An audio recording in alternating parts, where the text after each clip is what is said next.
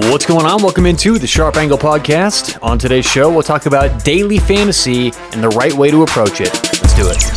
This is the Sharp Angle. Every day on your favorite podcast player.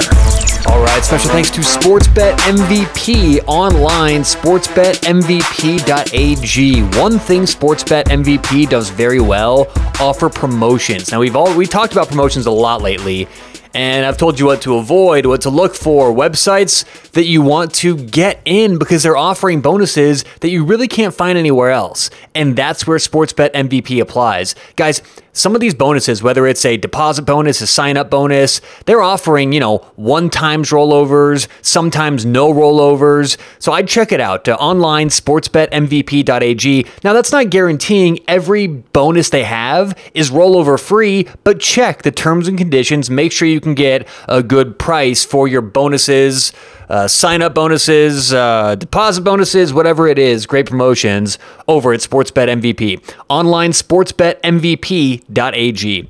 All right, on today's show, we're going to be talking about daily fantasy sports because I've heard from some listeners lately, and obviously the show's doing well, show's growing. I appreciate you guys coming back, telling your friends, and all that stuff. So thanks so much. Give us a follow on Twitter at Sharp Angle Pod, and we are on Facebook as well, Sharp Angle Podcast. So thanks so much, guys. It's growing, it's doing well, and we appreciate it. But I have heard from people recently, when are you going to talk daily fantasy? What about DFS? And look, daily fantasy sports is becoming more and more popular. So I thought we'd at least do one episode deep diving how to approach daily fantasy sports, how to be profitable in DFS, and kind of, if you know how the pros do it and you know how the best at daily fantasy are winning, it's obviously going to help you win, and it's going to help you know what to avoid. So let's start off by talking about how daily fantasy works, okay? The contests work in a predetermined fashion. So FanDuel or DraftKings or any other daily fantasy website will come up with the rules for a game before the game launches. Now, the rules may be 1 million people are allowed to enter. The prize pool is $5 million. These numbers are all hypothetical, but 1 million people to enter. Prize pool is $5 million, and the winner gets $1 million, okay? So in this example, if they only get 500,000 people to sign up, they're only at 50% capacity. But guess what happens? That contest runs. So it's always a balancing act, right? Because, the FanDuel and DraftKings, they want to get as many entries as possible, but they want to guarantee they fill the contest up. So it's very much a cat and mouse game between the daily fantasy players and the daily fantasy companies. Because if, DraftKings or FanDuel comes up with a prize of $1 million for the first place, they want as many people to enter the tournament because the way it works is they take their little percentage off the top and they can guarantee payouts. Now, if you have to pay, $5 to enter a tournament, probably around $4 of that, maybe $4.50 goes to the winner, right? Goes to the prize pool. The other small amount, whatever it is, it's either 50 cents or $1, whatever, right? It's going to change contest by contest. That goes straight to the FanDuel or DraftKings. So they're guaranteed to make money every single contest so long as the contests fill up. Now, usually you're not going to get many half-filled contests. The example I gave is pretty drastic, but still, if there's a contest where 1 million people are allowed to enter, FanDuel and DraftKings want 1 million people in that contest. They don't want 999,900. They want everybody involved. So if you ever are coming up and you see a contest that's about to kick off and, these games are about to start and it's not filled up, I'd say get in because your chances of winning increase when there's not as many people who've entered the contest. And for FanDuel, DraftKings, anything like that, they're going to run those contests, okay? So, keep an eye out for that because these contests will run. The rules are set before the kickoff of the games. The prices are the prices are determined, how much it costs to enter. The payouts and prizes are determined. So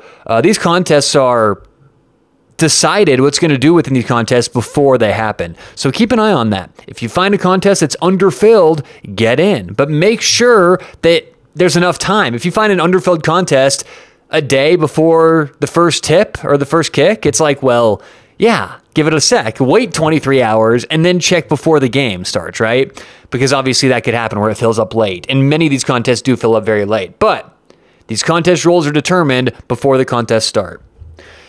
Different sports also work in very different ways. Now, this is obvious, right? Hockey scoring is going to be very different than football scoring. That's clear. But the way the contests are structured are also very different. Now, for those who've been listening to this show for a long time, you guys know that I specialize in hockey and soccer, and the same's true for daily fantasy. Whenever I get in a DFS tournament or a single game or whatever it is, I usually always enter hockey and soccer because those are the sports I know. Unfortunately, FanDuel and DraftKings don't pay near the same amount for hockey and soccer. On an average hockey night, you can find their biggest tournament paying the winner, I don't know, $5,000, maybe $10,000 if it's a big weekend. Well, in the NBA and NFL, you're going to get $1 million payouts pretty much on a weekly basis, And things are a little different now with COVID, but talking about, when things are normal, there's much more money in football and basketball. Now, why do you think that is? It's because there's less opportunities for people to just pick people off in basketball and football because there's so much knowledge out there, right? Everyone knows about basketball and football. There's so much interest. There's so much liquid money in there. And that's really it, is the amount of people doing it. Because if FanDuel or DraftKings got 1 million people that were willing to sign up for a hockey tournament, well, suddenly those prizes would go up, right? We know this. That's why not as many people do it. I'm not saying that's good or bad. As a matter of fact, it's probably not as good because the money's nowhere near what it is in football and basketball, yet you're putting in the same amount of effort and approaching it with pretty much the same approach, which we'll get to in just a minute. But different sports certainly work in different ways. Football, basketball, going to have higher payouts, but they're also going to have much bigger contests compared to, English Premier League or the NHL. And so that's how contests work. That's, kind of how different sports are presented in daily fantasy. But this is what I wanted to get into, the meat and potatoes of how to win in daily fantasy. Because winning in daily fantasy is completely foreign to people who know how to win in sports betting. I have been studying sports betting for a long time. I've been a professional sports bettor now for several years. I know what I'm doing with sports betting, right? I get on the air every day and talk about it. I could easily teach a master's class on sports betting from beginning to end. There's no doubt in my mind. I know everything pretty much that there is to know in 2020 about sports betting. When I first got learning about DFS, I started talking to some DFS pros, reading books on how to be successful in daily fantasy. The one thing that stuck out to me is that it's not really about handicapping. I mean, look, if you're a sports bettor, it's all about the handicap, right? What we do pretty much the majority of our time as professional sports bettors or recreational sports bettors, if you're going to be good, it goes into handicapping. I mean, for me, sometimes I take, guys, sometimes it takes me several hours to handicap a game. Now, that's not typical. I like to have a streamlined process for it, but sometimes it takes a very, very long time to handicap a game. It just does. Daily fantasy works completely different. If you're going to be successful betting daily fantasy, really the one thing that you're going to need is a bankroll. Because what I've learned is that winning in daily fantasy is not really about picking the best players as it is about maximizing your entries in every given contest. Now, I want you to do me a favor. Next time you enroll in one of these daily fantasy tournaments, I want you to look, whether it's on FanDuel or DraftKings or any other. We're going to talk about FanDuel DraftKings today because they're the two biggest, but whatever you use, you will see under every contest, maximum entries allowed. And what you'll notice is these entries are pretty high. They're a lot. I saw an NFL contest this weekend, which cost $4 to enter, which is very reasonable, right? And what a lot of people do is they'll put a couple lineups in. It'll cost them $12, and they'll put 3 lineups in, and then they'll have some fun.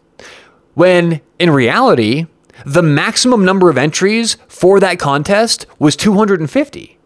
Okay? So if you entered 250 times at the $4 price, you would pay $1,000 for the maximum entries in that contest. Now, the reason why maxing out entries is the way that pros do this is it's not about picking the players who are going to have the best nights, who are priced the best. That's what people think daily fantasy is about. It's not. It's about coming up with as many combinations as you can to guarantee that you finish somewhere in the high money. Because DFS, if you enter 250 times, it's not about all 250 entries being profitable. Hell, it's not even about, 50 of the entries being profitable. It's about having that one golden ticket, that one entry that may rise to the top and win the $1 million. Because if you entered 250 times for $4 a pop, that's $1,000, obviously. And if you win the $1 million, it's worth it for sure. But the issue comes when people don't understand how many professionals are maxing out their entries, in effect, making it much, much harder for you to win, right?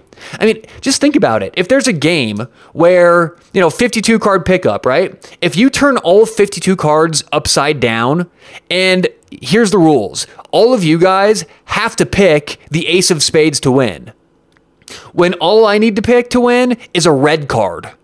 That's pretty much what these pros are doing in the daily fantasy tournaments, because they're maxing out their entries, guaranteeing if they happen to have, hypothetically speaking, Lamar Jackson, who goes off for 5 touchdowns through the air and 3 touchdowns on the ground, clearly anyone who had Lamar Jackson in that daily fantasy contest will do well, right? But it's not about just having Lamar. It's about combining Lamar and pairing Lamar with everyone else who has a good day. So if you bet the NFL in daily fantasy, or if you play daily fantasy sports in the NFL, you're going to want Lamar Jackson on one lineup that also has, again, this is hypothetical, that also has, Josh Jacobs and then maybe a couple good receivers. But you're going to have this is just tough because I know you guys are going to say, oh, you can't get Christian McCaffrey and him on the same team. They cost too much. Guys, work with me here while I be hypothetical. If you have on one roster Lamar Jackson, Christian McCaffrey, Odell Beckham Jr., okay, and they all three have pretty good games, well, there's going to be one lineup that you're going to want all 3 of them. You're going to want a couple lineups with 2 of the 3. You're going to want several other lineups with the other 2 of the 3. So you see what I'm saying here? There's going to be if you max out entries and you have 250 NFL entries, you're going to have dozens of entries where the entire roster is the same except for one person. And then you're going to have another entry where the entire roster is the same except for another person. And so it kind of seems redundant. You're entering all these lineups, maximizing all these different combinations of players, but that's what winning in daily fantasy takes. And I'm here to tell you guys, it's not nearly as easy or I think as fun as winning in sports betting, because sports betting is you against the books, okay? Daily fantasy is you against everyone else, but it's not just picking the best players, it's picking the best combination. And if there's someone out there who has 250 combinations of players and you only have one combination of players because you only entered once, obviously you're going to need everything to go exactly right and to hope that no one else who stacks these combinations has the same lineup you do. So pretty much, if you're going to win the $1 million in daily fantasy, you have to be so much luckier than winning even short term in sports betting. I mean, if you're looking to strike rich, it seems easy, right? Or it seems plausible. Daily fantasy, $4 entry, $1 million payout. I'm going to do that. I promise you guys, you have a much better chance of getting rich if you make 20 team parlays every weekend. Just make an NFL parlay with every team who you think is going to win. You've got a much, much, much, much, much better chance of winning that parlay than you do creating one lineup in a daily fantasy contest where the max entries are 250 allowed. So that's probably the biggest thing that I wanted to get across on today's show, that winning in daily fantasy, it's not really about being a good handicapper. It's about having the bankroll to be able to maximize every entry for every contest with enough money of a payout for you to want to be involved.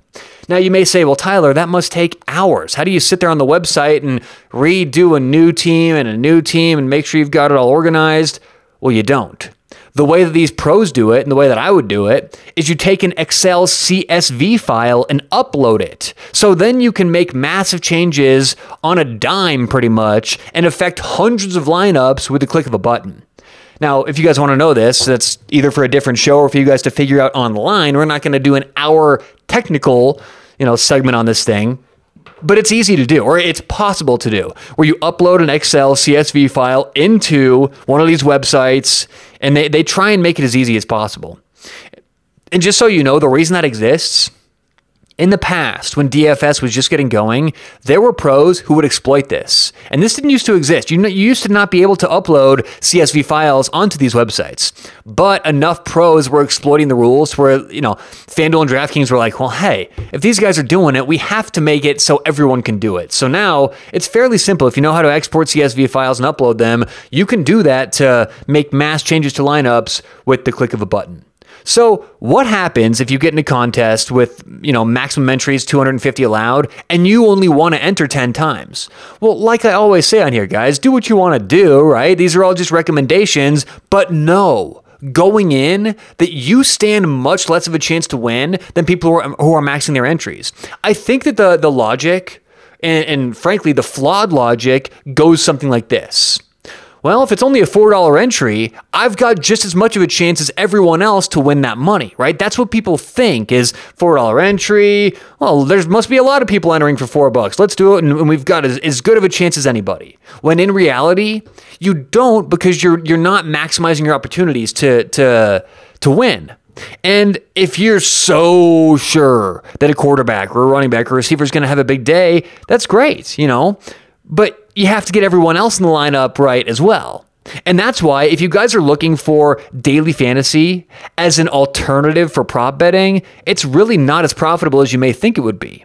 If you're looking for a certain player, LeBron James, to score, let's say, over 30 points, and you don't want to pay minus 120 because that's what your website or your sportsbook's offering, and you say, well, I think LeBron's going to have a big night, but I'd rather pay $5 to enter a DFS contest, and I'll just put LeBron in there, and if he has a big night, I'll get paid.